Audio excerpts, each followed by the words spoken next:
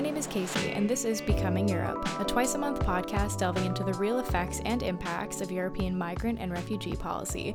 Today, we're doing a current events episode surrounding the UK's Rwanda plan, otherwise called the Rwanda policy. I would like to mention up front that this is an ongoing situation, so some information may be different from the time recorded to the time that this episode is public. However, news sources to look out for in regards to updates or anything about the Rwanda plan will be linked in the description.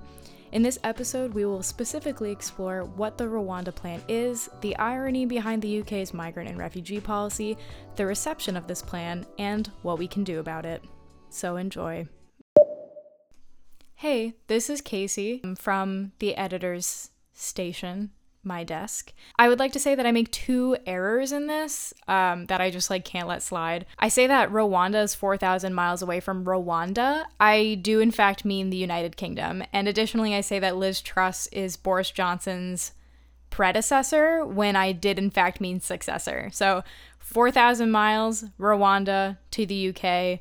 Liz Truss is Boris Johnson's successor. So just putting that information out there. Please enjoy the rest of the episode. Thanks.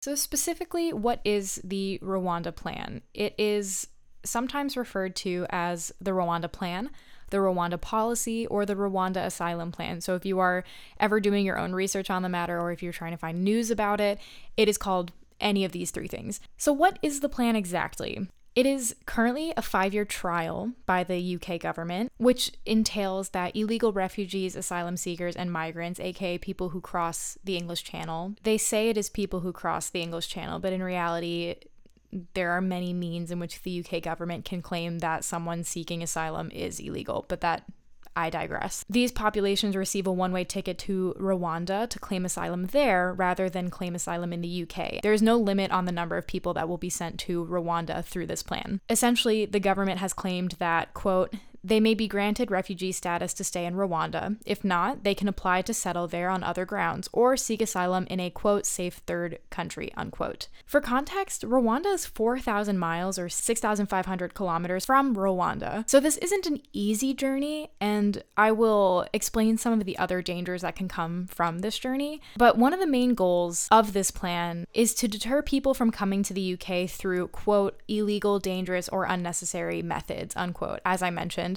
Those people crossing the English Channel in small boats.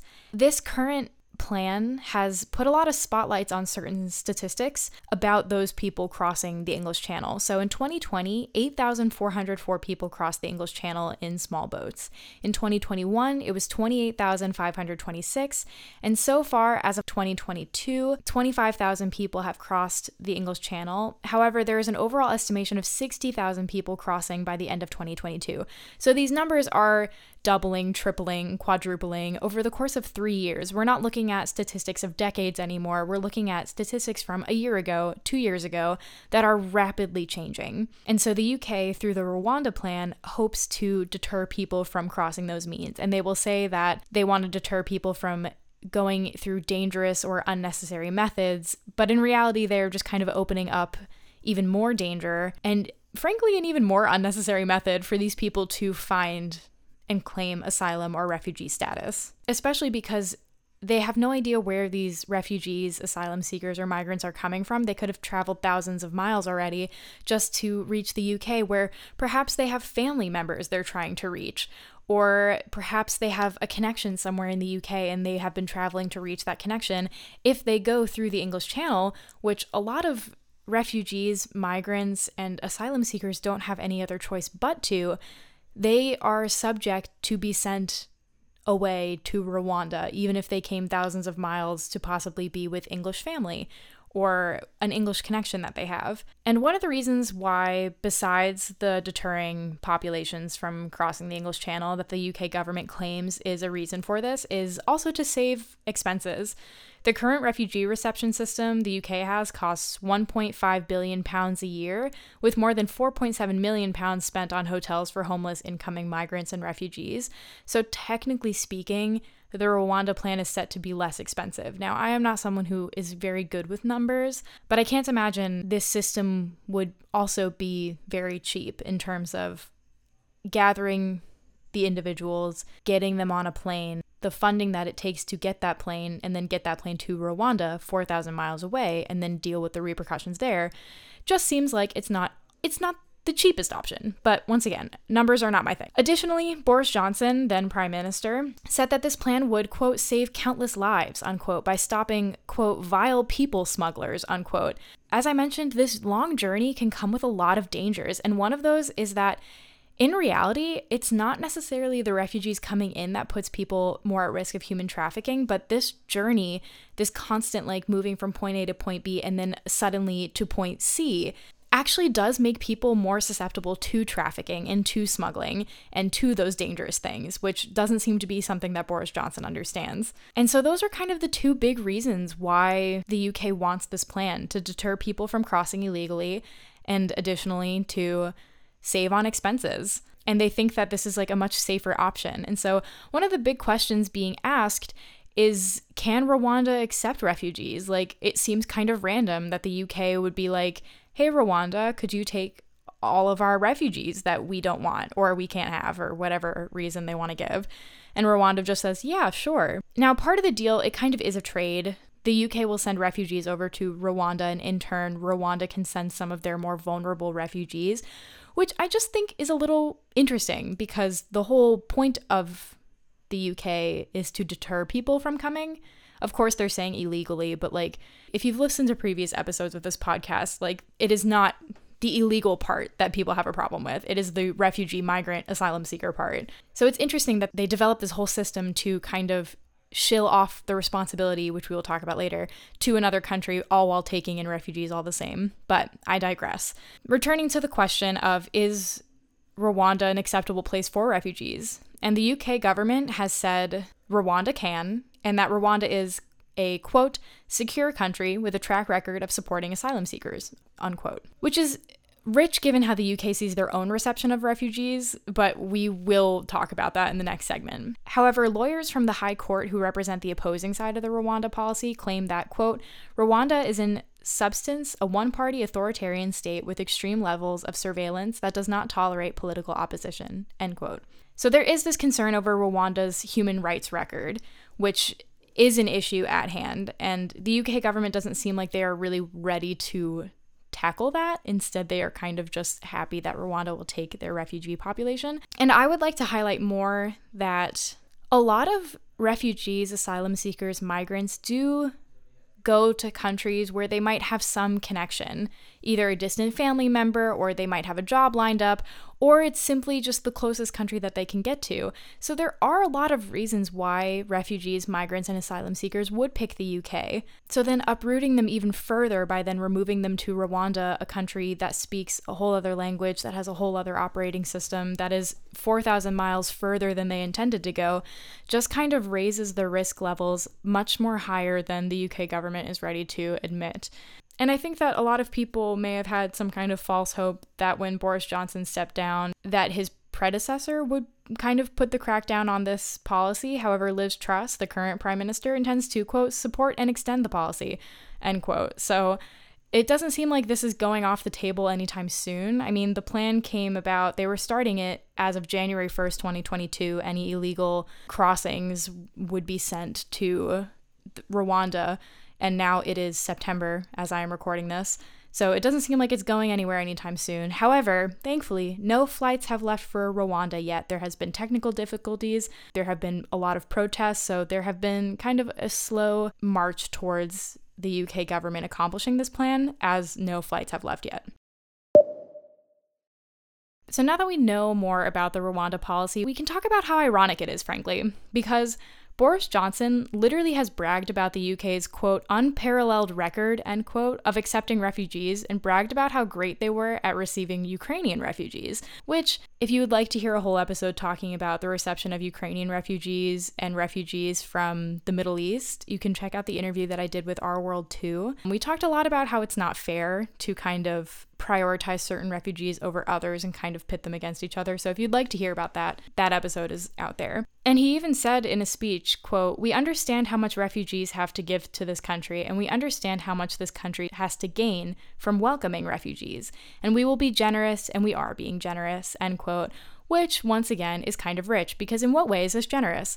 These people cross thousands of miles to end up here, and you don't know what kind of connection they might have to the UK. You don't know if they're meeting family, like I've mentioned, or some kind of job connection, or if it is the closest country, or the one that has, quote unquote, the best track record for accepting refugees. Like, essentially, you can't say that you appreciate refugees so much and then in the same breath say, but get them out of here.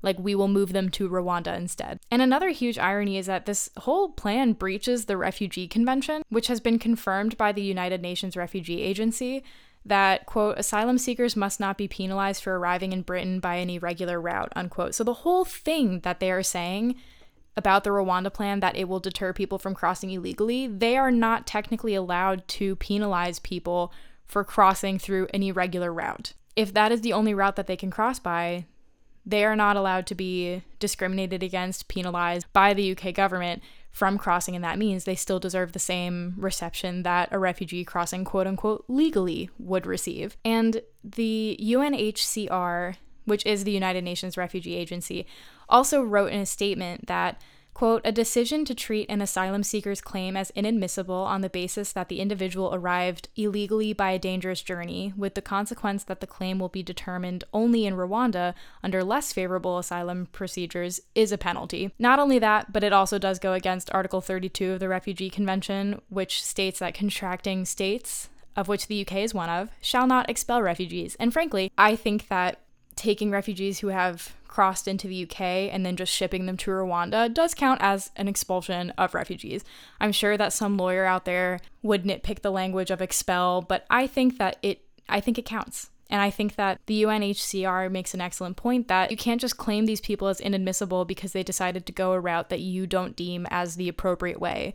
Especially because there's all this logic by the government systems about the right way to enter a country, and it's like, unless you have been a refugee, a migrant, or an asylum seeker when you have maybe been forced to flee or have lived in awful conditions and you're trying to find a better life for your family, like, maybe the first thing on your mind isn't like, well, why don't I apply for this like 6-month minimum process to cross legally and just like wait and hope the UK eventually gets to me and eventually says that I can come and then go in maybe a year when it's finally time. Like, when you are operating under extenuating circumstances, when you are operating in dangerous conditions, you have to do what you have to do. And if you have to cross in a small boat on the English Channel, perhaps that is the only way. Perhaps what we should be thinking of is, instead of how can we deter people from doing that, we could think, why are they doing that in the first place? What problems are there that we can solve that would stop people from going? And rather than shame and penalize those people, we actually come up with a solution that better helps those people. Is just a thought. So those are just some ironies that I've noticed, is that the UK really does have a long track record of boasting about how great they are at receiving refugees and migrants and asylum seekers, and how they recognize that like their nation is great because of refugees and those populations. And yet in the same breath, they make this whole system that just like makes it someone else's problem, which is just baffling to see. It is baffling to see a government talk about how great they are at receiving populations who desperately need help, and then also see them come up with a plan that literally just gives them a one-way ticket. And it's like, what if they don't want to go to Rwanda? Like, they might not speak the language, they don't know the culture down there, like, and if they want to go to a third country, which we will talk about, there is a Home Office lawyer who has some choice words about this plan, who thinks that, oh, well, they could just go to a different country. It's like, how? I don't know. It's baffling. The ironies are endless, but the important parts that I wanted to mention is that it breaches the Refugee Convention in many, many ways, and we will talk in the next segment about how it also lays groundwork to breach the agreement signed in the Geneva Convention. So talking a little bit about the reception, I mentioned the Home Office lawyer who had some choice words. His name is David Pannick, and I just want to read his whole quote because I think it's worth reading the entirety of. He says, quote, "If we choose, for whatever reason, not to assess the asylum claim on its merits, but return the individual to a third country that is safe both directly and indirectly, then We, the United Kingdom, have complied with our duties under this convention. There is undoubtedly a detriment because the asylum seeker is unable to claim asylum in the country of their preference. Our point is that they have no such right under the convention," end quote, which is just wild. Essentially, what David here is saying is that the UK is still complying with what they signed to do in the Refugee Convention because rather than accepting the refugees and accepting their claim to asylum, they are sending them to a third country that is equally as safe as the UK that will also then accept their claim to asylum. And by doing that, they are still technically following the rules of the Refugee Convention, which, given the previous segment when I talk about the UNHCR's point of view, who literally say that it is a penalty that they are in fact breaking the Refugee Convention, I don't think David Panik really has that much of a leg to stand on here. But what I thought was really interesting is that he says this whole thing about how the third country is safe both directly and indirectly, and the UK have then complied with their duties. And of course, it's a detriment because the asylum seeker can't claim asylum in the country of their preference. However, they don't have the right to have a preference. And it's like, they do. They definitely do. I mean, they crossed all this way to get to the UK. And I know that maybe the language isn't explicitly saying, like, they have the right to stay in the country that they want to. But from everything that I've seen about the Rwanda plan, they don't really have any way of assessing the people crossing the English Channel. Like, they don't have any way of saying, like, are you coming here for like family, for a specific job lined up, for a specific circumstance that would lead you to the UK specifically. For all intents and purposes, it really seems like it is a system that if you entered on the boat, you are sent to Rwanda. And so I think that it's kind of rich for him to say that they don't have the right to have a preference of their country seeking asylum when they don't seem to really be like categorizing any refugees or migrants or asylum seekers in any specific way that would then understand better the circumstances as to why they entered the UK. And I think you can't really just say, yeah, it's a detriment. It's definitely a bummer that they can't claim asylum in the country that they want, but they don't really have the right to do that if you're also not assessing the reasons why they may have come to the UK. I think if you develop a system where you take stock of the reasons why they specifically chose the UK, then perhaps you could have more of a claim of like, well, there's no real reason that they came to the UK other than that it's safer than their home country. I don't think that he can make this claim. And once again, I'm not a lawyer. I'm sure some lawyer out there listening is like, well, he has every right to say this. And I'm sure he has every right to say it, but I have every right to disagree and say that that is like a shameful response, because at the end of the day, these are human beings who are just seeking a better life, a better living condition. Maybe they're seeking safety. Like, until we are in those circumstances ourselves, we will never know how much someone is willing to do to find safety for their family or find a better life for their children or themselves or their family in general. And I think that it is just a very cold response to say that there is a detriment because they can't claim asylum in the country of their preference, but they don't have the right to do that. I think that that is dealing with it in a very cold manner, and I think that if the UK is going to continue to boast about how great they are at receiving refugees, perhaps they should maybe take a look at everything else that they're saying. Maybe they should take a look at what David Panik is saying, because there are bigger detriments than just the asylum seekers not being able to claim asylum in the country of their preference. There are bigger problems with the Rwanda plan than just, well, they're going to be sad we're sending them to Rwanda. Like, there are bigger problems there. And I will leave David Panik alone for now and continue with some of the other problems that the Rwanda plan would cause. So if the Rwanda plan comes through, people fear that it will also, quote, advance the idea that states can pay to cast off their responsibilities they signed up to under the 1951 Geneva Convention, end quote. So the UK signed the Geneva Convention, and now they are kind of not only breaking the Refugee Convention, but also the Geneva Convention by just giving their responsibilities to another country. And like what the quote is saying, if the Rwanda plan comes into fruition and starts working, maybe other countries will think, oh, well, we can do that too. Just like shill off the responsibilities that they signed up for in the Geneva Convention. And I just don't think that that is a respectable thing to do. I think you sign the Geneva Convention, you have to figure out a system. You can't just shill off the responsibility to another country. And another quote that I wanted to read is from migrationpolicy.org, and they say, quote, "If the UK government is successful in reducing the number of asylum seekers arriving spontaneously, or at least can sell that image to the domestic public, the policy will have achieved this political aim," end quote. And I think that it's really important to highlight that vocabulary of at least sell that image to the domestic public, because this plan just might not work, because there's literally no proof it will. There is no proof out there that sending refugees to Rwanda will then decrease the amount of refugees coming to the UK. So the fact that they are touting that this is going to be this huge problem solver is rich because there's no proof that it will. And additionally, it's like the quote says, like, if they are successful in reducing the number of asylum seekers, then that will work. Then the plan will have worked, which it won't, but in theory.